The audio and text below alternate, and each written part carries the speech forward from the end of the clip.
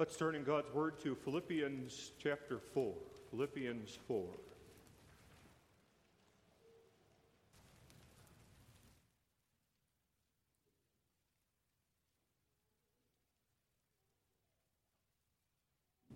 The text for this sermon is verses 4 through 7. Due to the length of the text, I will not reread it, so I ask that you pay special attention to verses 4 through 7. Therefore, my brethren, dearly beloved and longed for, my joy and crown, so stand fast in the Lord, my dearly beloved. I beseech Euodias and beseech Syntyche that they be of the same mind in the Lord. And I entreat thee also, true yokefellow, help those women which labored with me in the gospel, with Clement also, and with other my fellow laborers, whose names are in the book of life. Rejoice in the Lord always, and again I say, rejoice. Let your moderation be known unto all men. The Lord is at hand. Be careful for nothing, but in everything by prayer and supplication with thanksgiving, let your requests be made known unto God. And the peace of God, which passeth all understanding, shall keep your hearts and minds through Christ Jesus. Finally, brethren, whatsoever things are true, whatsoever things are honest, whatsoever things are just, whatsoever things are pure, whatsoever things are lovely, whatsoever things are of good report, if there be any virtue, and if there be any praise, think on these things. Those things which ye have both learned and received and heard and seen in me, do, and the God of peace shall be with you. But I rejoiced in the Lord greatly that now at the last your care of me hath flourished again, wherein ye were also careful, but ye lacked opportunity. Not that I speak in respect of want, for I have learned, in whatsoever state I am, therewith to be content. I know both how to be abased, and I know how to abound. Everywhere and in all things I am instructed both to be full and to be hungry, both to abound and to suffer need. I can do all things through Christ which strengtheneth me. Notwithstanding, ye have well done, that ye did communicate with my affliction. Now ye Philippians know also that in the beginning of the gospel, when I departed from Macedonia, no church communicated with me as concerning giving and receiving, but ye only. For even in Thessalonica ye sent once and again unto my necessity, not because I desire a gift, but I desire fruit, that may abound to your account. But I have all and abound. I am full, having received of Epaphroditus the things which were sent from you, an odor of a sweet smell, a sacrifice acceptable, well-pleasing to God. But my God shall supply all your need according to his riches in glory by Christ Jesus. Now unto God and our Father be glory forever and ever. Amen. Salute every saint in Christ Jesus. The brethren which are with me greet you. All the saints salute you, chiefly they that are of Caesar's household. The grace of our Lord Jesus Christ be with you all. Amen. Thus far we read God's holy and inerrant word. May God bless the reading of the Holy Scriptures unto our hearts.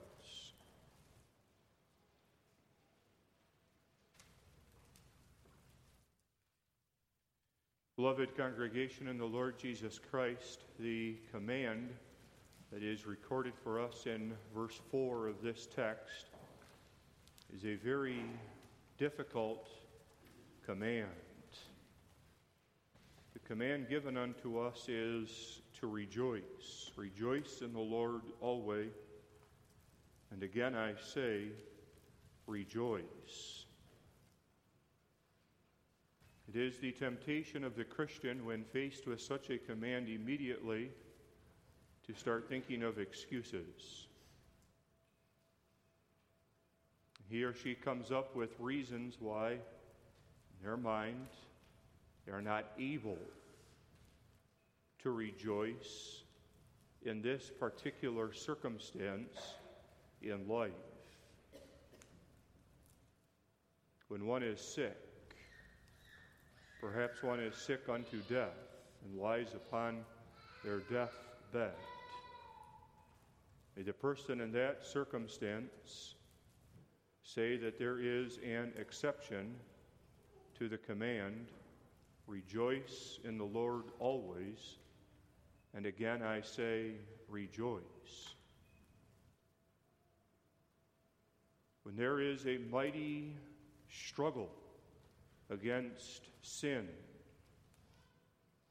and when one feels that he is losing that struggle against sin, and the power of the devil and the power of the world are rising up against that individual, and he is ensnared with weaknesses,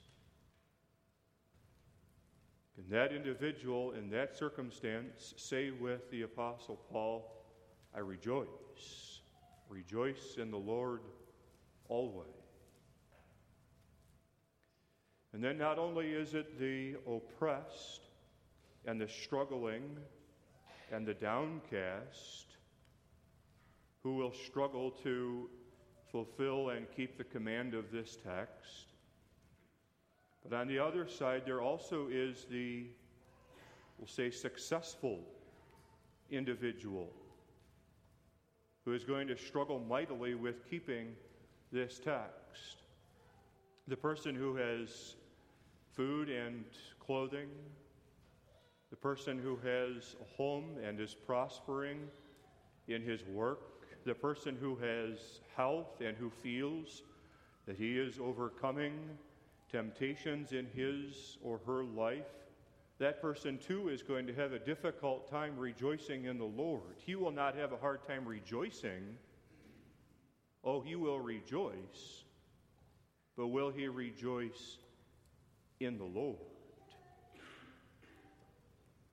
The command of this text is not rejoice in what you have done, rejoice in your accomplishments, but the command of this text is rejoice in the Lord. Let's consider this text under the theme rejoicing in the Lord always. First, we'll consider the obstacle, looking at that phrase in verse 6, be careful for nothing. Second, we'll see the remedy that God provides for our carefulness. And then third, we'll see the fruit. Looking at verse 7, the peace of God that passes understanding. One significant obstacle that prevents us from rejoicing in the Lord always is our carefulness. Verse 6 prohibits this. It says, be careful for nothing. Careful, used here by the inspired writer, must be understood carefully. Carefulness is not the same thing as being cautious. We might instruct a child getting close to the hot stove, be careful, that is, don't reach out and touch that hot stove top. That's not the sense here in which the Apostle Paul uses the word careful. Nor with the word careful does he communicate here showing care or compassion unto someone else. He's not prohibiting the Christian from understanding the trials that others go through and then revealing unto that person compassionate care for the hardships that they must bear up under. But rather, the sense in which the apostle speaks of carefulness is in the Old English usage of the word, and it means to be anxious, to be filled with fears or with worries, To be careful, as the word careful is used in this text, is to have an emotion that rises up inside of someone's heart and someone's mind. And the emotion that rises up is that of fear and anxiety. Because carefulness is an emotion, it is thus invisible to the neighbor standing next to us. The neighbor might be able to see some of the effects of that emotion as that emotion rises up within us, but it is not so easy to detect that the physical eye can behold it. Oftentimes, though, that fear, that emotion of carefulness that rises up within us does reveal itself in different ways to those who are around us. We'll list a few different ways here in which one can see this revealed in the lives of even ourselves.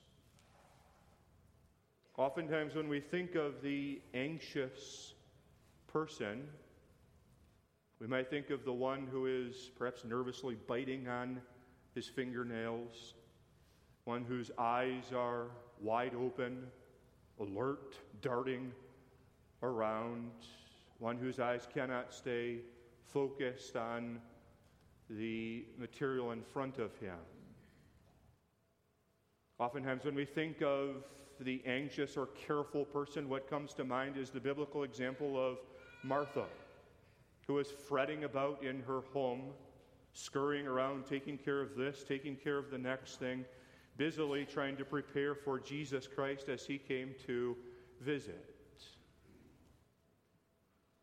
And although that can be the case, that anxiety or carefulness can reveal itself in that way, we ought not to limit our understanding of carefulness simply to the anxious person nervously biting the fingernails. There's another way in which anxiety reveals itself. Oftentimes, the anxious person is the inactive person. In verse 9, the Apostle Paul commands us to be busy doing those things which ye have both learned and received and heard and seen in me, do. And the God of peace shall be with you. But the anxious person says, I cannot do. I know I am supposed to be busy cleaning the home, caring for the children, going to work, preparing meals. I know I have this responsibility, but I cannot. It could be that earlier in life this person was able to carry out responsibilities and tasks. That earlier on this individual was industrious, but then incrementally, perhaps even without the individual noticing this, the fear of facing the responsibilities of the day became so great to that individual that he or she is able to perform less and less. This is a particularly difficult place for the anxious person to be, because even though the person is not completing what he wants to do, yet the list of responsibilities still remains, and it even gets larger as time goes on. And thus it then can result in a downward spiral of that individual as he becomes all the more anxious about the ever-increasing list of responsibilities. What else does anxiety or carefulness look like? For some, carefulness reveals itself by wantonness or excessiveness. Verse 5, we are told, let your moderation be known unto all men. The Lord is at hand. can oftentimes happen that a person who is overcome with carefulness loses their ability to show moderation. Not necessarily that the individual is involved in bad things, but the individual loses the ability to be balanced, to be moderate in life.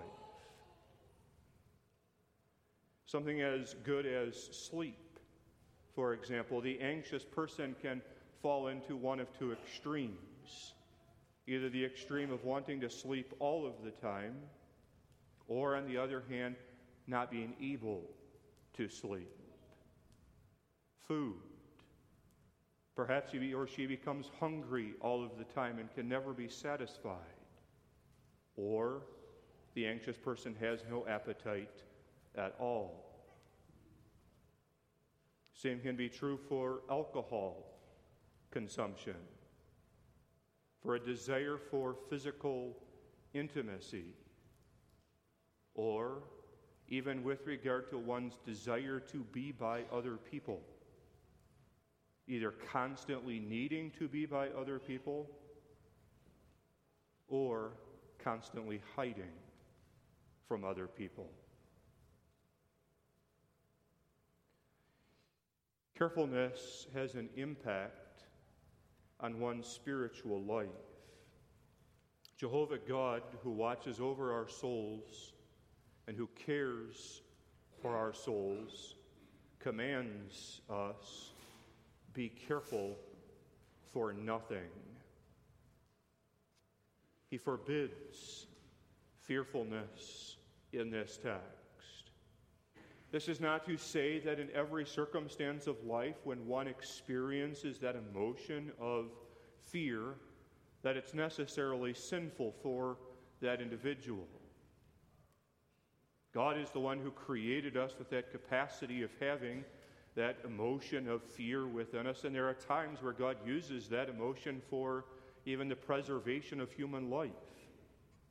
If one is walking down a trail at nighttime, it's dark out, and then he hears a rustling of some large animal in the bushes along the roadside, and then he can make out under the moonlight a large beast that comes out of the woods.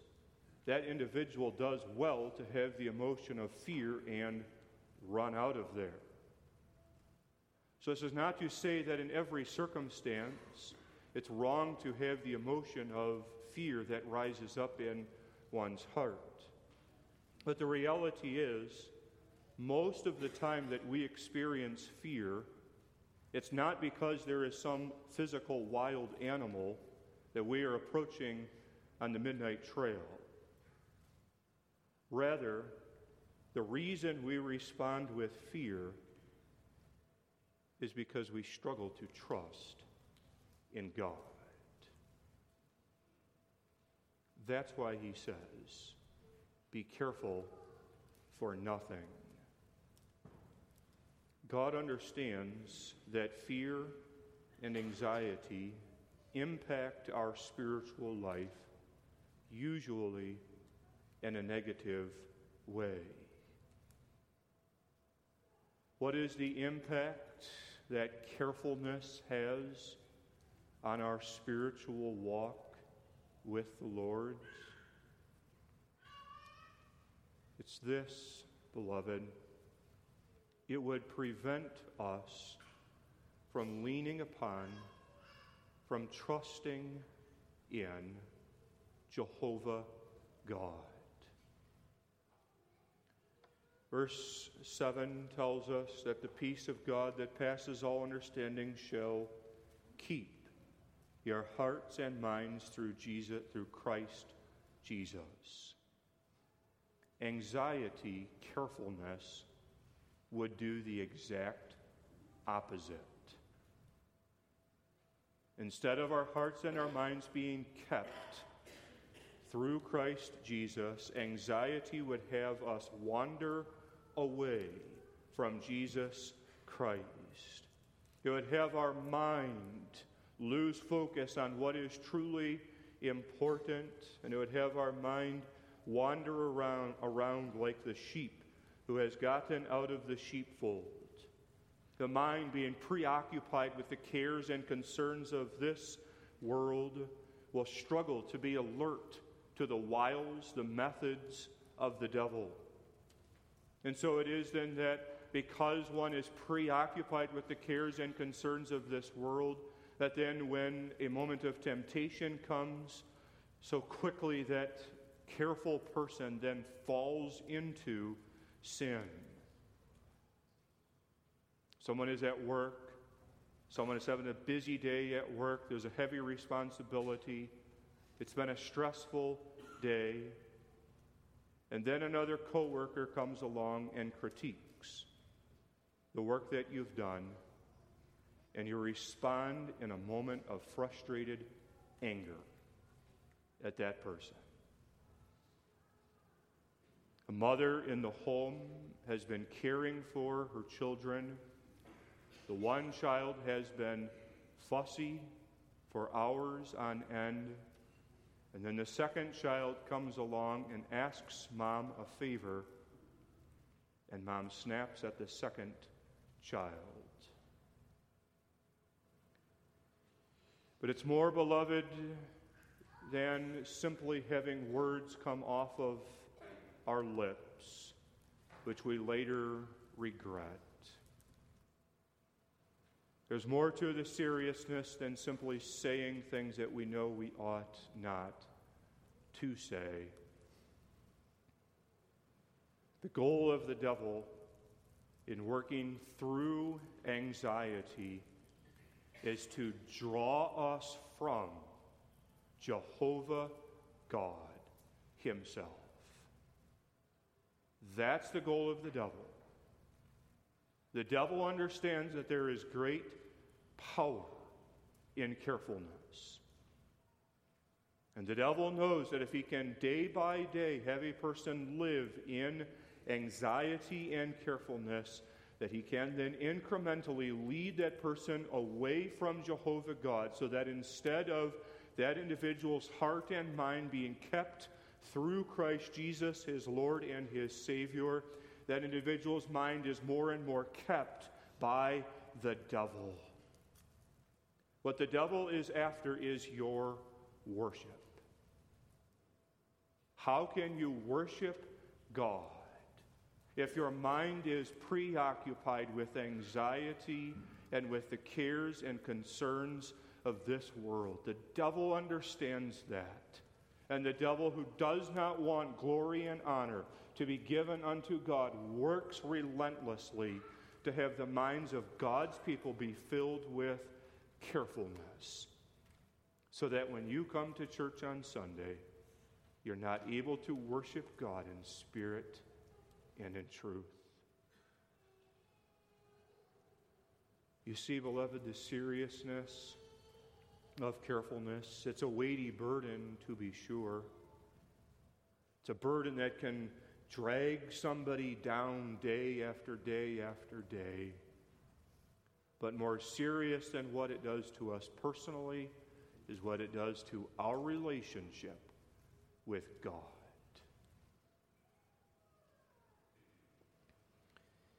How then will we be able to rejoice in the Lord? It is our human nature to be careful, to be anxious. There are countless different things that would make us careful. How then is it possible to rejoice in the Lord always? And again I say, rejoice. God, in his loving care for us, not only prohibits carefulness, God also provides the remedy for carefulness. Describes the remedy in the second half of verse 6. Be careful for nothing, but in everything, by prayer and supplication, with thanksgiving, let your requests be made known unto God. Prayer, that is the remedy that God gives unto his people. Prayer, which is holy conversation with Jehovah God.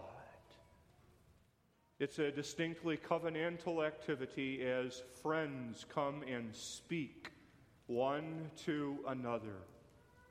Prayer is you going unto Jehovah God, lifting up your praise unto Him, lifting up your thanksgiving, your words of thanksgiving unto Him, asking Him for the pardon of sins, and as well lifting up your supplications or your requests unto Him.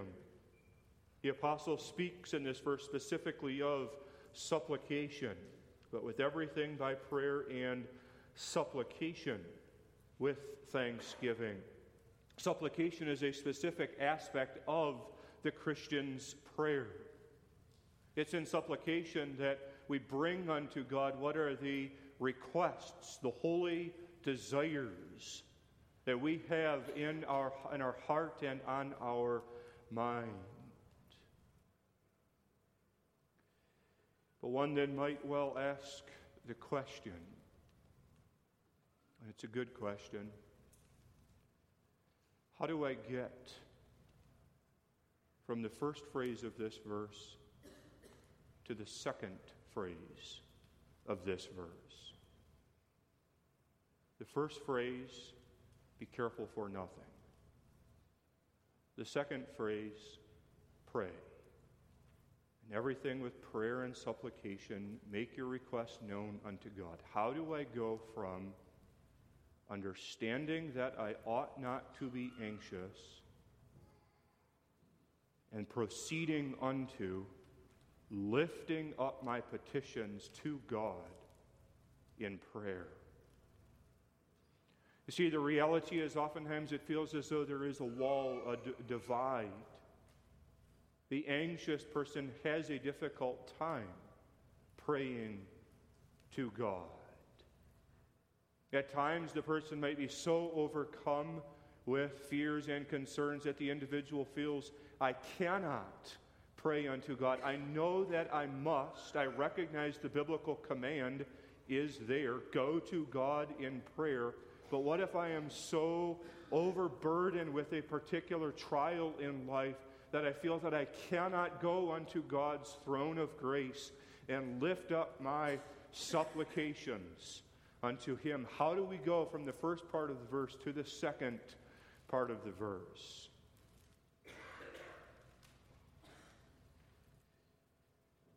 And there's no simple answer to this.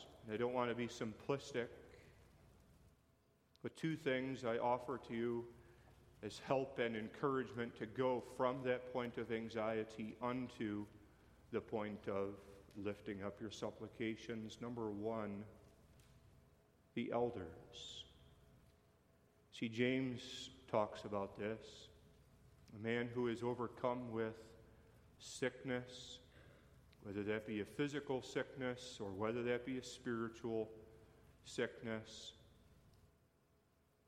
If that individual is overcome with sickness, then James' instruction is let him call for the elders and have the elders of the church pray for that individual.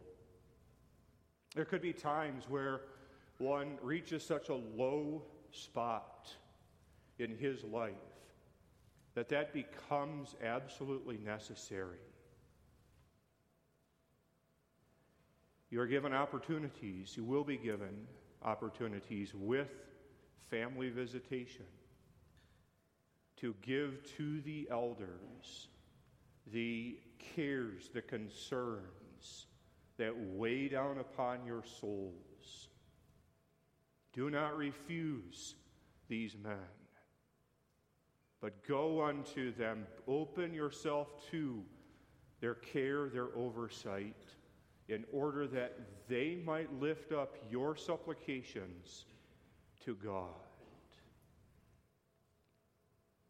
Second, how does one go from a point of carefulness unto the point of praying to God? I suggest unto you, beloved, journaling. Taking a pen and a paper and writing down What are the specific cares, concerns, fears that rise up in one's heart and in one's mind? We are dealing here with matters of the heart. God, according to verse 7, keeps our heart and our minds, and the devil, we know, wants our heart and our minds. We need some way for the heart to be able to give expression to what it is feeling. And oftentimes, one of the best ways to be able to give voice to the emotions of the heart is by taking pen and paper and writing down what one is feeling at that moment in time. The text tells us to bring your requests with prayer and supplication. Let your requests. You're not bringing here the request of your neighbor, although there are other times where we do pray for the neighbor and are exhorted to pray for the neighbor. But this text is not telling you it's your duty to pray for the neighbor. This text is telling you you have to make known your requests. Make these known unto God. How loving and how gracious is our God. How amazing that He comes to you, His people, and God says, tell me what your requests are. Make them known unto me. It's not as if God doesn't already understand what our petitions are. It's not as if God is standing there at the door of our heart, knocking, hoping that we will open up our hearts unto Him, and only upon us opening up our hearts unto Him, then He will be permitted the ability to understand and see what is in our hearts. It's not that Jehovah God faces the same frustration that parents oftentimes face in raising up children. When the child is crying inconsolably and the child cannot be soothed or comforted, the parent wishes that he could understand what is the cause for the child's tears, and yet so oftentimes the parent does not know. Jehovah God has no such limitations as He looks at His people. His eye searches the hearts of all of His children. He knows our frame already. It's not as if God then is waiting for us to tell Him what our requests are. But the reason why Jehovah God in this text says, make your requests known unto God, is because Jehovah God knows that this is good for you. It's because God cares for you, His children. And God knows that it is for the benefit of your soul to open up unto Him with the cares that otherwise would burden you down. And so God, who is the good shepherd of His sheep, commands in everything. We don't pick and choose when. In everything, by prayer and supplication with thanksgiving, let your requests be made known unto God. God, the mighty one, the one who created light and darkness, male and female, the one who shaped our hearts and our minds. Jehovah God, who makes Himself known to His people through the Word in flesh. Jesus. Jesus, who knows what it is to be tempted, who in the Garden of Gethsemane confessed that His soul was exceeding sorrowful, even unto death. Jesus, who in obedience to the Divine Father was careful for nothing, but in everything made his requests known unto his Father. Jesus, who died that we might be delivered from that final enemy of death, who on the cross prayed to the Father, Father, forgive them, for they know not what they do. Now this God, lovingly, gently, comes to his own and says, speak to me. Make your requests known. I will hear. What fruit does God provide graciously as we make these requests known unto him? We might hope that the fruit that God would give unto us would be deliverance from our earthly trial. If our petition to God was for health and for strength, for the softening of a hard heart, then of course our hope would be that God would grant us those very petitions. If we prayed for recovery from an injury, for healing, for the ability to pay the bills, then our hope would be that the fruit would be that God would give us the ability to do those very things. But the text tells us the fruit. And the fruit is not always necessarily that God grants our very petitions. But the fruit, according to the 8th verse, or 7th verse, is peace. And the peace of God, which passeth all understanding, shall keep your hearts and minds through Christ Jesus. Peace, which is the opposite of enmity.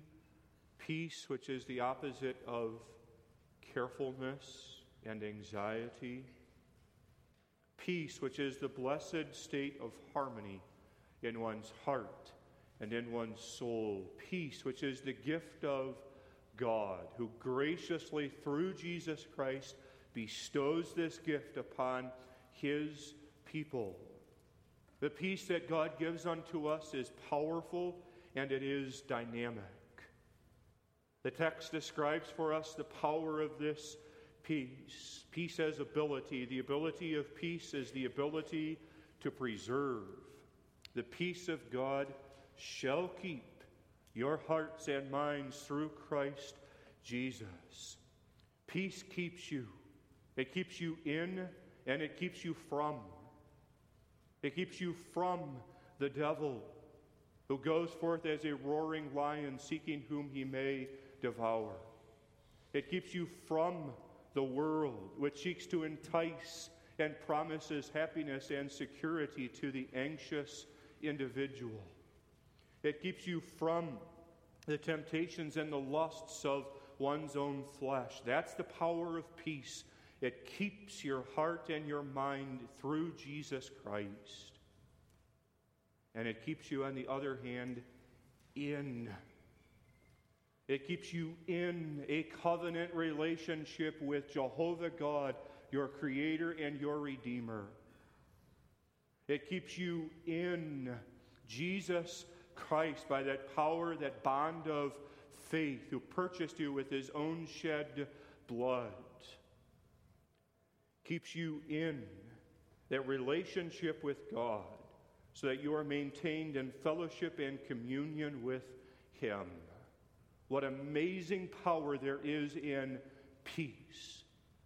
Peace has the ability to do what nothing else or no one else upon this earth can do. No earthly individual can keep your heart and your mind through Jesus Christ. Your parents certainly desire that your heart and mind be kept. The elders, your minister, desire that you be preserved in your salvation. But neither your parents nor the office bearers of the church can preserve you in your salvation. But what is impossible with man is possible with God. Peace keeps your hearts and your minds. That's why the text says that this peace passes all understanding. Who can fathom the riches, the power of God in peace? As God gives unto us this fruit of peace, we are made able to rejoice in the Lord always. There's gladness in our hearts, gladness that is unique to the child of God. There's rejoicing that the child of God enjoys, which the man of the world does not enjoy. It's a rejoicing that the child of God has, even when the conditions of life are not what the child of God would want them to be. There's a rejoicing that does not depend upon outward success, prosperity, health, or strength. But there's a rejoicing that comes when one is in the Lord.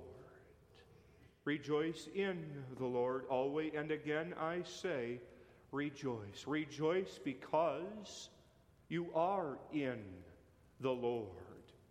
Rejoice because God, in His love, sent His only begotten Son, Jesus Christ, to die for you in order that you might be incorporated into His home and into His fellowship.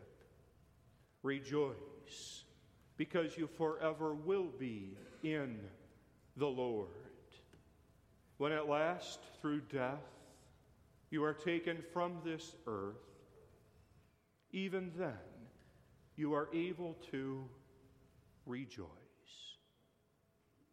For you believe that at that moment of death, you will be taken by the hand of the Lord Jesus Christ Himself across that Jordan River into the land promised unto you, and there you will be forever in the Lord. Amen. Let us pray. Our Father and our God in heaven, we come unto Thee with thanksgiving unto Thee for Thy compassionate, loving care unto us. We thank Thee for giving unto us the means to speak unto Thee in prayer. But Thou strengthen us so to be able to do. Father, even when we come unto Thee in weakness of faith, even when we know not how to pray as we ought, we plead of Thee for Jesus' sake, that Thou receive our prayers as a sweet-smelling incense unto Thee, that Thou hear and answer and grant us peace that passes understanding. Amen.